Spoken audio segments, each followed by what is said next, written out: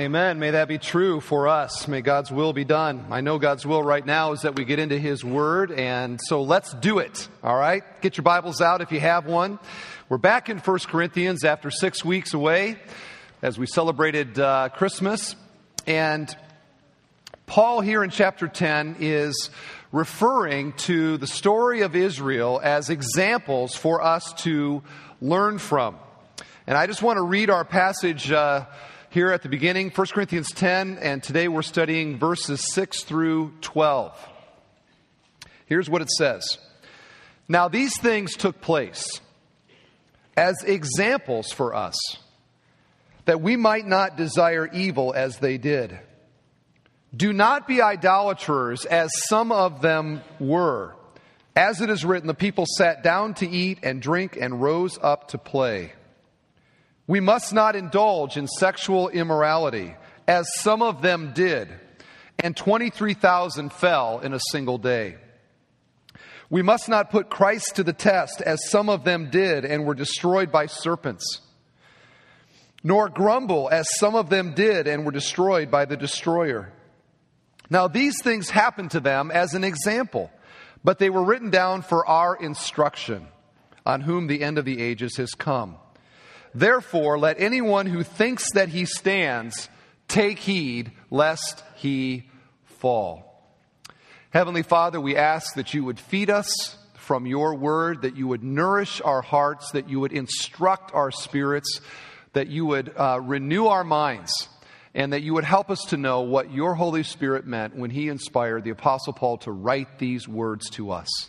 We ask for your help now in Jesus' name. Amen. All right, our key verse here is verse 12. You may know this verse. Therefore, let he who thinks he stands take heed lest he fall.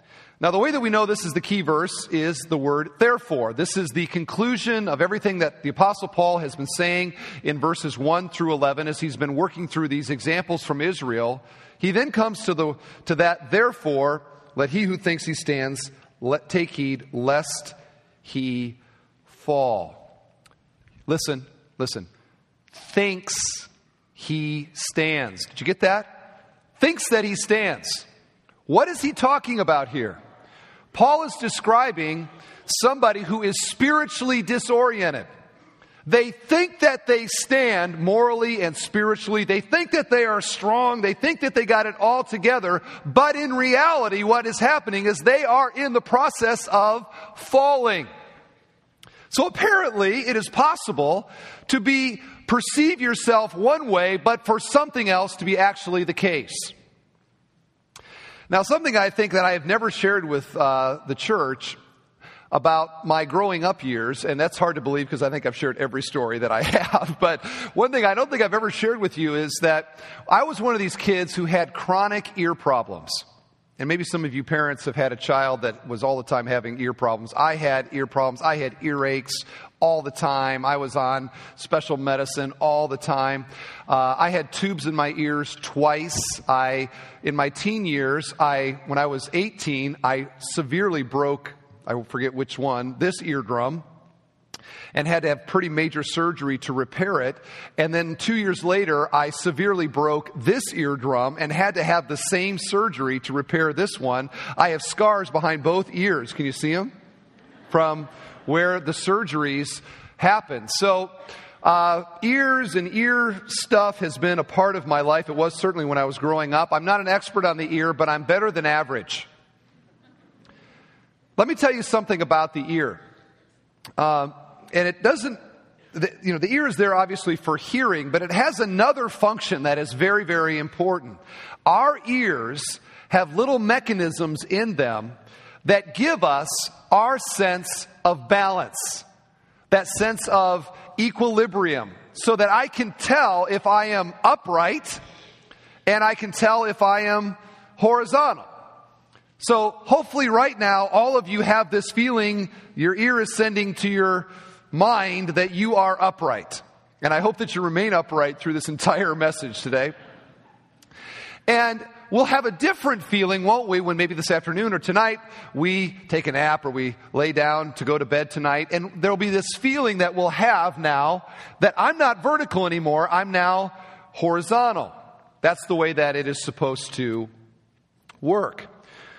But if it isn't working properly, the ear can send a signal to the brain that the body is vertical when in reality it is horizontal, or vice versa, that it is horizontal when it is in reality vertical. And this is a major problem. This is known as vertigo.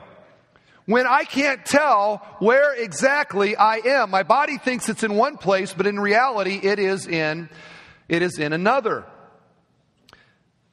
Pretty important, don't you think? Yeah, it's very important. Just as an example, I was with my sister in Dallas and her family this over Christmas, and my brother-in-law flies for a major airline, and this last year he had a little bacteria thing that somehow got into his ear, and it threw off his sense of balance and equilibrium so bad. I mean, he was in bed, he was throwing up day after day after day. It was a horrible thing, and he certainly couldn't fly an airplane if he didn't know what was up or down. And so he was grounded, and it was a big time problem. Most of us, though, have experienced at least temporary vertigo. Like over the holidays, if you have cousins or nieces or nephews or something, kids love to be spun, don't they? And so, like for me, with my nieces and nephews, we did the Superman thing, and where I grab the hand and grab the leg, and you get them going. You begin spinning like this, right? You spin. I try to do this kind of number with them like this, and then I put them down. And you know that feeling that you have when you first put them down, and you're like, you know what I'm talking about? All right. Or if you've ever been to a major sporting event, like the Bulls game, they'll do this sometimes at halftimes for the entertainment of the thousands. They'll bring some stooge out and they'll say, okay, here's what we want you to do. Spin around the bat 10 times, and then we're going to give you a ball and you make a layup. Okay, so the guy's like, and if you make the layup, you win a new car or whatever it is. And so the guy, he goes around, and then they give him the ball to go up and make the layup. He grabs the ball and then down he goes, and thousands of people laugh at him because we all can relate. We know, hey, look at that guy. He thinks he's upright, but in reality, he is falling. Or if you've ever been to a wedding where one of the people in the wedding party gets a little warm. And as they get a little bit warm and their knees lock, they go bye-bye, right? They pass out. And if you've ever seen this, you know what happens, because they're already gone, but their body hasn't quite caught up with that. So what happens is they pass out, but then they lean one way a little bit, and then they kind of lean the other way, and then, down they go. And I've had this at a couple weddings, I think, that I've done. I remember one, I was doing a wedding right here. I was standing right here, giving a scintillating message on marriage and how important it is. This is why it's so surprising that in the middle of my message, anybody would have this happen to them. But we had a bridesmaid. She was on this step, like third or fourth one up right here. And she fell that way. And she went all the way down to the floor, and she landed like a sack of potatoes. I mean, it was like thump. And everyone rushed to her and all the rest. What was going on there? Well, the same thing that was going on there, similar to what the bat guy or to the twirling the kids guy. People can think that they are standing, but there is a kind of condition when in reality we are falling. And that's what Paul is talking about here. Therefore, take heed, those of you that think that you are standing, lest you fall. Sin and temptation is much like this. It disorients us. In the midst of temptation, when I am longing for something that I know is not a part of God's will, it is not pleasing to God, but I have this desire for it. I'm obsessing over it. As I feel this drawing to it or even involved in it, what is happening is I am disoriented. My value set and my belief system is all going like this, and I cannot, in that moment, or it's hard to make a good judgment. And that is how and why we so easily fall. And this is what the Corinthians were in danger of. We've talked about how they had this supreme self-regard. They looked in the mirror, spiritual mirror, and they looked at themselves and they thought, you know what? We are some of the most spiritual Christians on the planet.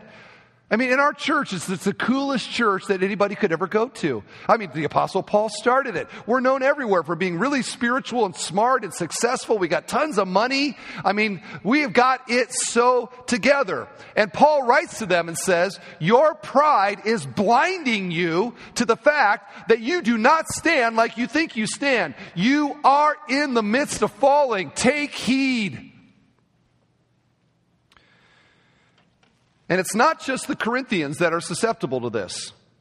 We are, aren't we? It is us. The same kind of sense of everything's good. I'm fine. I don't need to be careful. I can live in this world, no problem. I got my faith. I got my other stuff. No big deal. That kind of mindset blinds us, like the Corinthians, to what our real condition is. We are in vertigo. And it is a weakness that Satan, the world, and the flesh exploits. How often we hear this on the other side of some kind of a damaging sin in some family or in somebody's life. In fact, you can finish this for me. I never thought that would happen. What was that? I didn't hear you.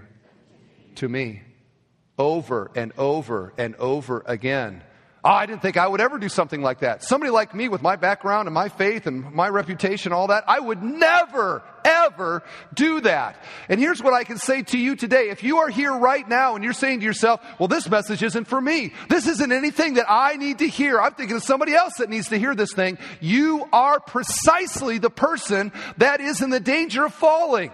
It is when we think we could never do that, that pride is the very thing that leads to our falling. We are sinners, everyone. We have a constant propensity to sin. And the flesh and temptation so easily works its way in, and we fall, and we're shocked that somebody like us would ever do it. The old saying is true, the bigger they are, the harder they fall. I was reading this last week, probably like many of you, it's the end of the decade, so they've been having all of these lists of the top stories of the decade, the most important this, the most this, that, and the other. Well, I was reading an article about the most influential sports stories of 2010, and I know that you find that shocking that I would be reading that, but I was.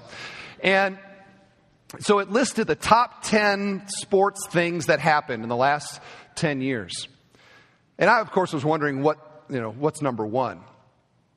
And was surprised to find that this is number one. And I have the quote here. This is an exact quote. Number one sports story in 2010. Temptation. And the writer says this: the undisputed force of the decade. It's not even close. Her perfume filled the air. Her stiletto footprints were everywhere. Too many in sports couldn't resist her.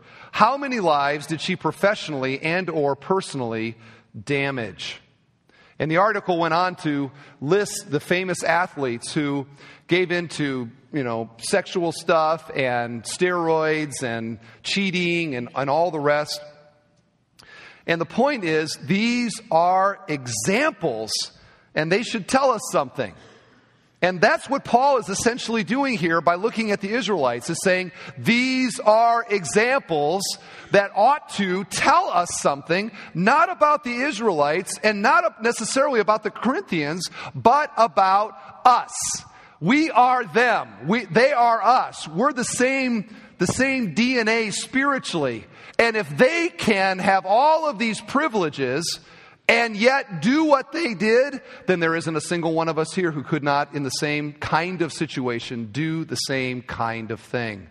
As Robert Murray McShane said, one of my favorite quotes, the seeds of the sins of all men lie within my own heart. There isn't one thing that anybody has ever done that my heart, in a moment of hardness and in a moment of insanity, couldn't do the same thing. So we all need to get off of our little pedestals and listen to the words of Jesus, who said, let he who is without sin cast the first stone. Nobody could throw it, and none of us can either. This is why this is so important. We need to understand how this works so that we could have some kind of a defense against this kind of falling into sin and its terrible consequences. So what I want us to do is to look at these examples that Paul gives us and to try to understand how these things work. So here's the first thing, and we see it in verse 7. The first method that temptation employs is to create a thought within us. And here's the thought: that there is something or somebody that is more fulfilling, more ultimate, more significant, more pleasurable, better than God. Look at verse 7. Do not be idolaters, as some of them were, speaking of the Israelites. As it is written, the people sat down to eat and drink and rose up to play. Now, this is a reference to a story that many of us probably know. And if you ever saw the movie The Ten Commandments, they have their own sort of version of this story. But here's what happened. The Israelites have experienced the 10 plagues that God used to get the okay for them to leave Egypt. They go to the edge of the Red Sea. Here comes Pharaoh's army. They're like, we are so toast. This is terrible. And Moses says, you just watch. And God spreads the Red Sea. They walk across on dry land. They get to the other side. They look back. Here comes the Red Sea back over. Pharaoh's army, they're all wiped out. Now they're on the right side of the sea. Everything's great. They sing songs to God. They dance around. They have a big Hayu time. They get walking a little ways. God starts showing manna. Manna appears on the ground. They're eating free food every day. This is like a Dutch man's dream, free food every day. And there's water coming from rocks, and God's providing this. They're seeing a pillar of fire that's leading them. They go to Mount Sinai, and on Mount Sinai there's thunder and lightning. The glory of God is there. Moses goes to the top of the mountain to represent the people and to enter into a covenantal relationship with Yahweh. And while he's up there, just for like a month, he's up there this is a month after they've experienced all these things, the people are down in the valley. And guess what they're doing? They're looking around and they're saying, you know what? I'm not so sure that this God is enough. What we need is a God that we can see. We need a God that we can manipulate. We can't manipulate this God. He's too powerful. We want a God that we can control. We want our own kind of God. And they looked to Aaron and they said, Aaron, the high priest, you make us one of these gods. And Aaron, in a moment of stupidity, says, okay, gathers the gold and makes what is known as the golden calf. And what happened then is once the golden calf was made and revealed to the people of Israel, they threw a giant feast. And that's what Paul refers to here. The people sat down to eat and drink and rose up to play.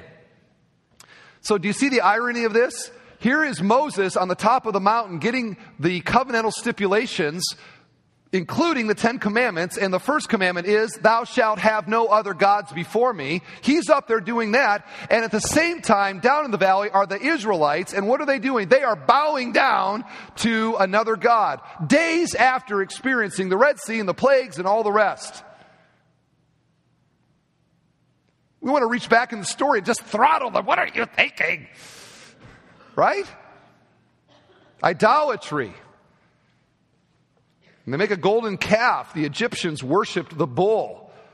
So they pull out the Egyptian god.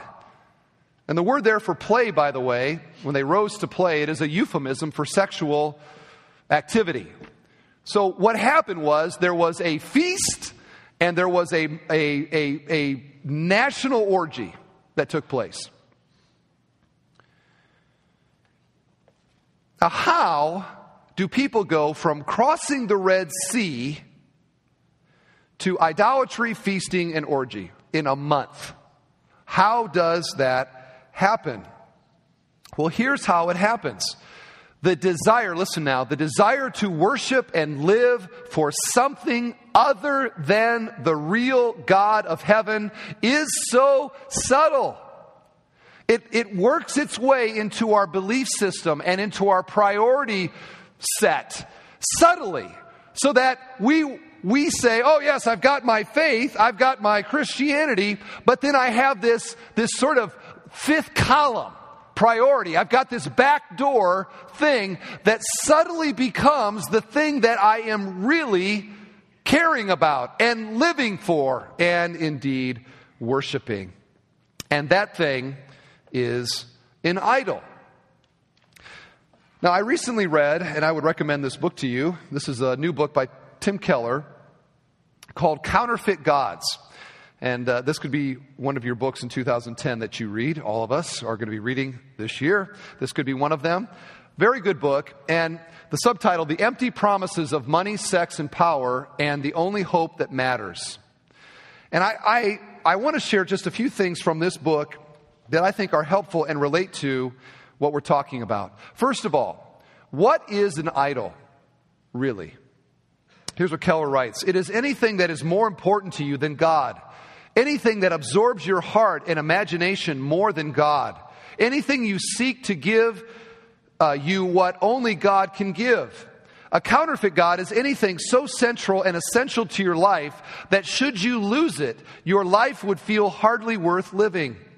An idol has such a controlling position in your heart that you can spend most of your passion and energy, your emotional and financial resources on it without a second thought. It can be family and children, or career, or making money, or achievement and critical acclaim, or saving face and social standing. An idol is whatever you look at and say in your hearts, if I have that, then I'll feel my life has meaning. Then I'll know that I have value. Then I'll feel significant and secure. There are many ways to describe that kind of relationship to something, but perhaps the best one is worship. Listen, friends, we have to realize that idolatry is not about the golden calf, because there are probably some of us that look at that story and say, well, I would never bow down to something that was made. That just seems kooky. We in the West, we would never do that kind of thing. Therefore, I do not struggle with idols. No, idolatry is not about the golden calf. It is the desire and the searching and seeking for something for fulfillment that only God can provide. So that it can be just about anything that I lift up in my value set higher than the God of heaven. And that's why the very first commandment is not honor your father and mother, or don't murder, or don't lie. It is, you shall have no other gods before me. That's the preeminent one. You get that one right, you're probably going to get the rest of them right as well. Keller goes on to say this: if you want to know who your God is, who or what do you enjoy imagining? There's a helpful thing. When you have a quiet moment in the morning or at night or some other time, and your mind can just think about whatever it wants to think about, what do you think about? What tends to just kind of fill your mind? What do you talk about? These are the things that indicate what really is important to us, no matter what our religion or our faith may say. The Bible uses three metaphors to describe how people relate to idols. They love idols, trust idols, and obey idols. And then the final quote is this: the most painful times in our lives are times in which our Isaacs, our idols, are being threatened or removed. You know, times of crisis will indicate what we really care about, like what our bottom line really is. Here's an easy example of this. You remember the stock market crash in the 1920s. Some of you remember it. Some of you have read it in your history books. When that market crashed, what were people doing? Jumping off buildings, right? Why? Like, what does that say about what they really cared about? Well, if my stock doesn't have the value that it did have, my life has no meaning. Therefore, I'm going to end it. Or we could even think about this last decade where we had a couple of recessions. And what happens in America when there is a recession? People freak out, right? Why? Because money is a god in the U.S. And so when that god is going down, as Keller says, when it's being threatened, now this is a big deal to me.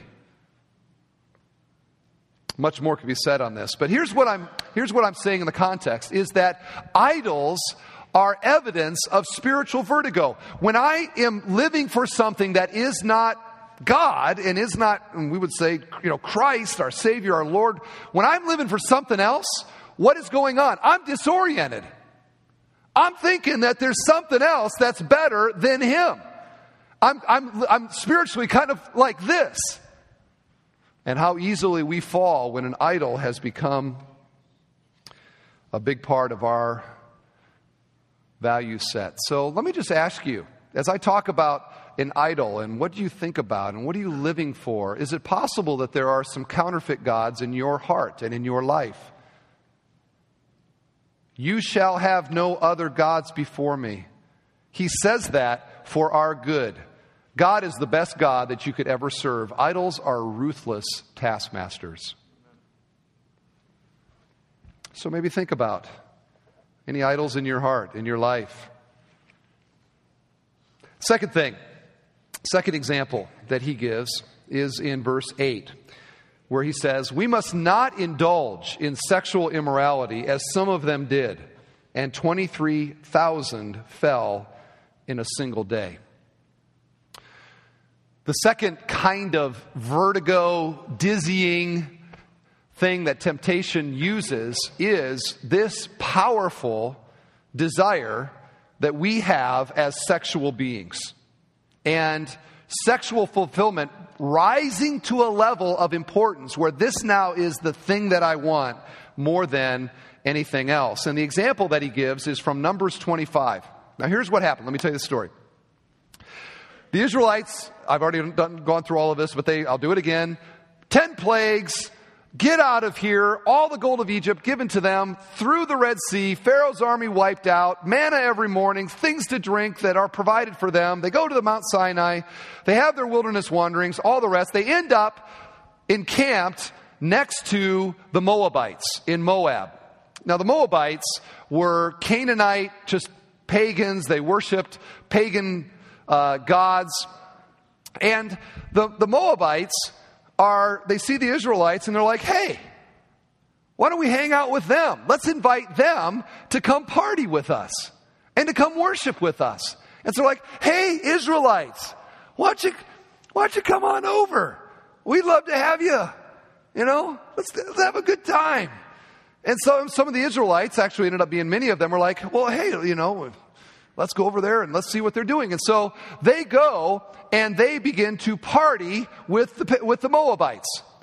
And if you party with the Moabites, you end up sleeping with the Moabites. And that is exactly what happened. And through the worship as well, this happened because the Canaanite gods the worship was very sexual. And so here you have the Israelites. Well, it's time. It's Sabbath. It's time to worship. I can either go to the tabernacle and give up the best goat that I have in my flock, or I can go and I can sleep with the prostitute Moabite women. When sexual fulfillment is your criteria, guess where you go? And that's exactly what happened. And quoting now Numbers 25 verse 1, the Israelites began to whore with the daughters of Moab. Now, I hope I don't have to color this in. You see what's going on. And God judged them, and 24,000 of them were killed. So here's what's going on. They claim to be the people of God, but they were bowing down in reality to sexual sin. And God judged them for it. In their heart, sex is better than God. Sex is better than the favor of God. Illicit sex, that is. And I guess we could say all. But there is so much to say on this point. And I need to muster the energy here to give this its proper oomph. And I hope that you listen. Because this is so subtle. What happens with sexual desire? It's like a drug. It's like a drug. It numbs the spiritual senses in a way that suddenly now this opportunity, and it doesn't have to be sex, it can be lust, it can be It can be pornography. It can be anything in this category. What happens is, in that moment, when I'm in vertigo, and my sense of what is right and wrong and what God wants, it's all confused. What happens is that the desirability of the pleasure that it would provide is maximized, and the consequences of fulfilling it are minimized. And in that moment, when I am in spiritual vertigo, it can seem like a very rational thing to do. To go ahead and to sleep with a person, leave my wife, whatever it is. Lust is very, very powerful and very, very disorienting. So that somebody in the midst of this can say, I love God, but she is so beautiful. She is so desirable. She is so much better than not having her. So much better than having someone else. And in that moment, we forget, don't we, a suffering Savior for sin. Is a guy that's obsessing online with online pornography, in that moment, as he's doing that, is he going, oh, Jesus is a great Savior? No, that thought is way off the radar screen. My heart has been captured, and my mind and my affections are engaged in such a way that I have lost my equilibrium.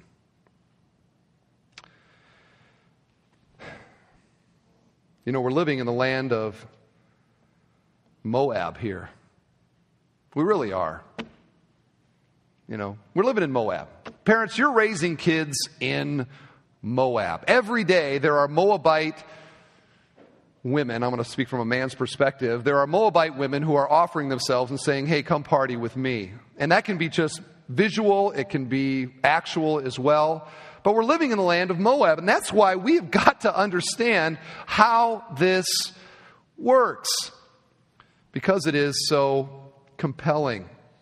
You know, a good-intentioned man, Christian man, can and will struggle with this. It'll happen. It does happen.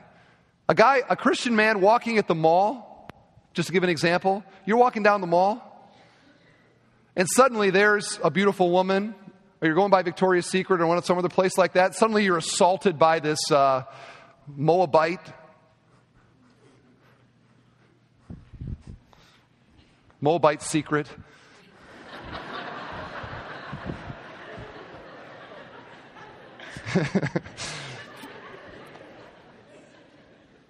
And they never put ugly women up there. That would be helpful, but where did that come from?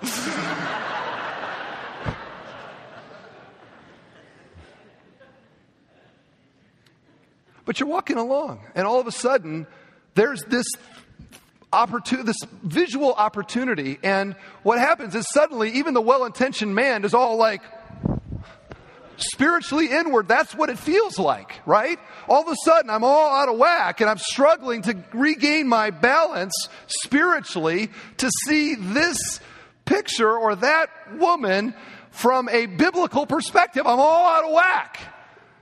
And the reason that I know that is that I am that well-intentioned Christian man who's walking. I mean, you see me in the mall, I'm probably, I'm doing this number.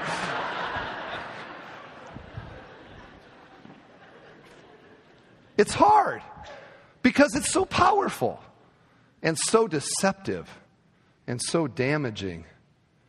Now, we need to hasten to add this, because if you go to church, they preach against sex again. Listen, we've done all kinds of teaching here about this as a gift from God and how God intended it to be a joyous blessing within the confines of marriage, and that this is God's good plan and a part of His common grace to mankind. And there's all kinds of messages that you can listen to about that.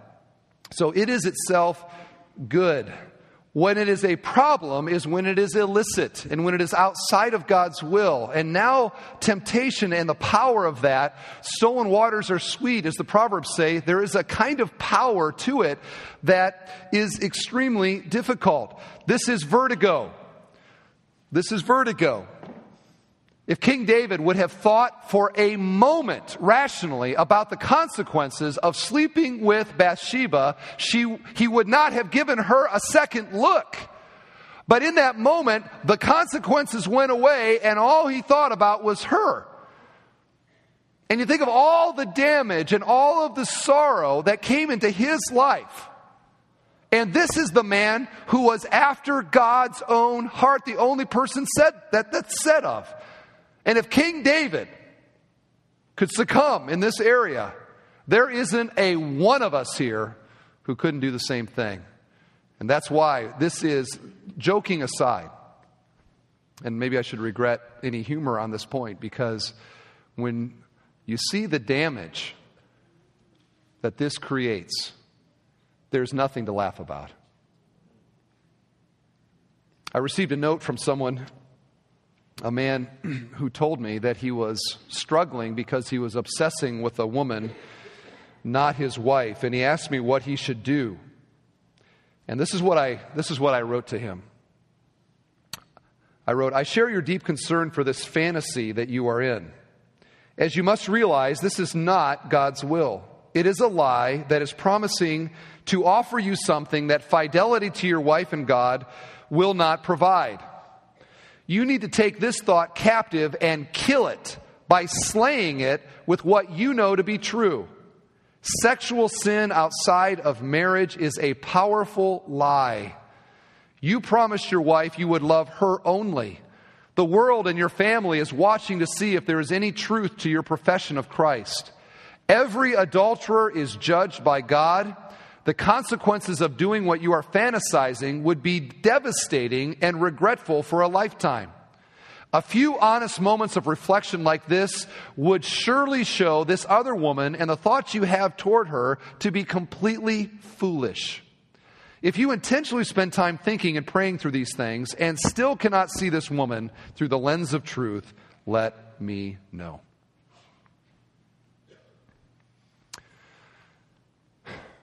Now, one more thing I want to say here. Sexual sin is a sin. That's the bad news. Sexual sin is a sin. That's the good news. Jesus died for our sin. This means that this is a category where there is redemption to be had. And if you are here and you're like, "Man, I have already blown it in this category," let me just tell you, there is a reason that we sing about God's grace being amazing. And there is grace to be had for this sin and any other sin. And there is redemption from them if we come to God with a contrite heart and a desire for Him to forgive us and to receive the grace that He offers to the brokenhearted. And that's what I would encourage you to do. And to be restored to God. Be restored to your wife, your family, whoever has been hurt by this. This can happen. I'd also add that we are all in this struggle together. So let's not let any of us be too quick to pick up stones and to throw them at anyone.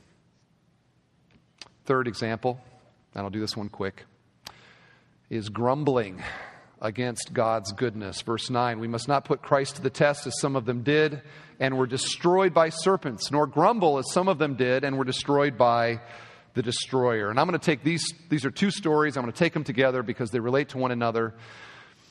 Israel complained against God. If you read the story of Israel, they were all the time grumbling against God. This food isn't good enough, and oh, that we would have died in Egypt. And the example that's given here is when the spies come back and say, "There's giants there. It's scary there." And they're all like, "Why did you bring us to die here?" And God severely punished them for that. So, in these two examples, one tested God and the other questioned His goodness. Both of these are blasphemy. And since the sins of the seeds of all men lie within our own heart, we need to look at that and say, wait a second. How often do we do this?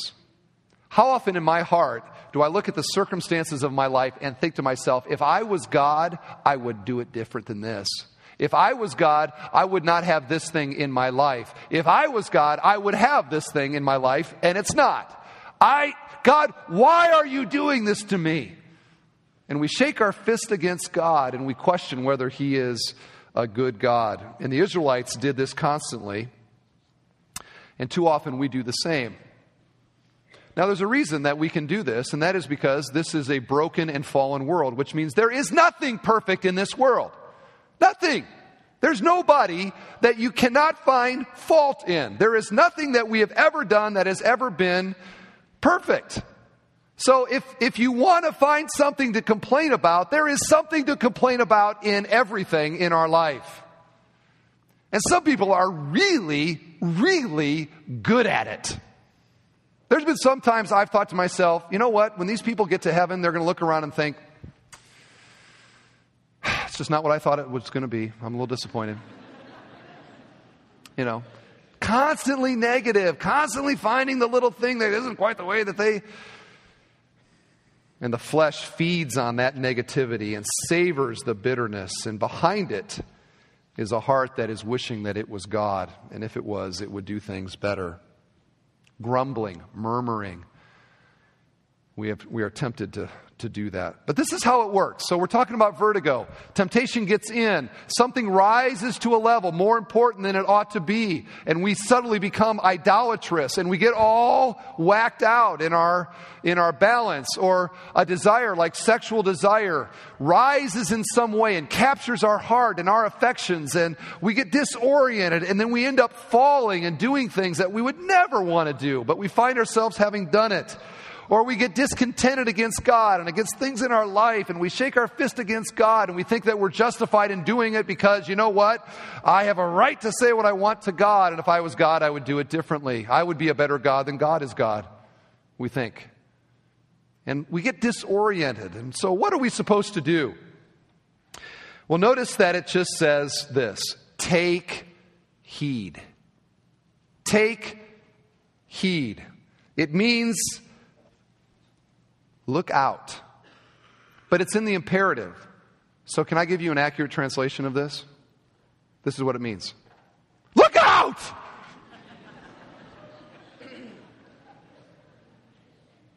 Do I need to do that again? Because I don't know that my voice has it. That's like the last one I got right there.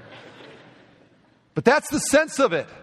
When you see sin and the damage that it brings and all of the punishment and the sorrow, look out. Be vigilant against it. It's critical. It's funny, this morning, on my way to church today, here's a great example of this. I'm on my way to church today. I'm driving down a road in my subdivision, and I'm tooling along on my way to church, and here's a guy blowing out snow in his driveway. Okay, and he's got one of these snowsuits on with the big head and the kind of the thing that comes around like this. And here he comes, pushing snow out the end of his driveway. And I saw him out of the corner of my eye, and I'm like going, okay, you need to stop about right there. Well, then he keeps going into the roadway to blow the snow into the roadway. I almost hit him. I literally did. I mean, it was one of those where I'm like, like this, and I honked my horn lovingly as I drove by.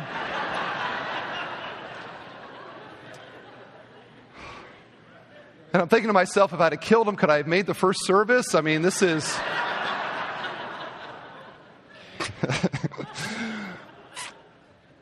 No, it was a scary moment. It was one of those like, what's the problem? It wasn't my fault. The guy was not looking.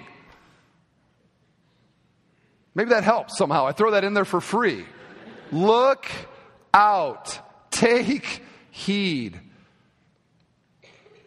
And beyond that, what we're to do is what we're not going to get to today, but we will spend next week on. It's verse 13. It's one of the most famous verses in all the Bible. How do we overcome sin and temptation? No temptation has overtaken you except what is common to man. God is faithful, and He will not let you be tempted beyond your ability, but with the temptation will also provide a way of escape that you may be able to endure it. So that's what we're talking about next week. I think it could be a good one. I hope that you're able to come. Let's pray together. Father, we thank you today for your word. We thank you that you care enough about us to keep us from the things that do such damage to us. And I pray, Lord, over our church and over this room here today, and I pray, Lord, that if there is an idol that has taken a hold of our hearts, any heart here, Lord, that idol might be identified today, and that your word and your spirit would show it to be the insanity and the lie that it is. And I pray that you would restore spiritual balance to that person today. Father, I pray that if there is anyone here that has been captured by the power of sexual desire outside of marriage, that you would, Lord, help them to see that for what it is, a soul-corrupting lie, and that you would restore balance and you would restore them. And Father, for all the other things that we allow to become hindrances to our relationship to you and that we hold against you and that we resent about our life, Lord, I pray that your goodness to us would overwhelm these lesser things and that we would be a profoundly grateful people. And may you be glorified in a church that is pursuing holiness. To you be the glory, we pray. In Jesus' name, amen.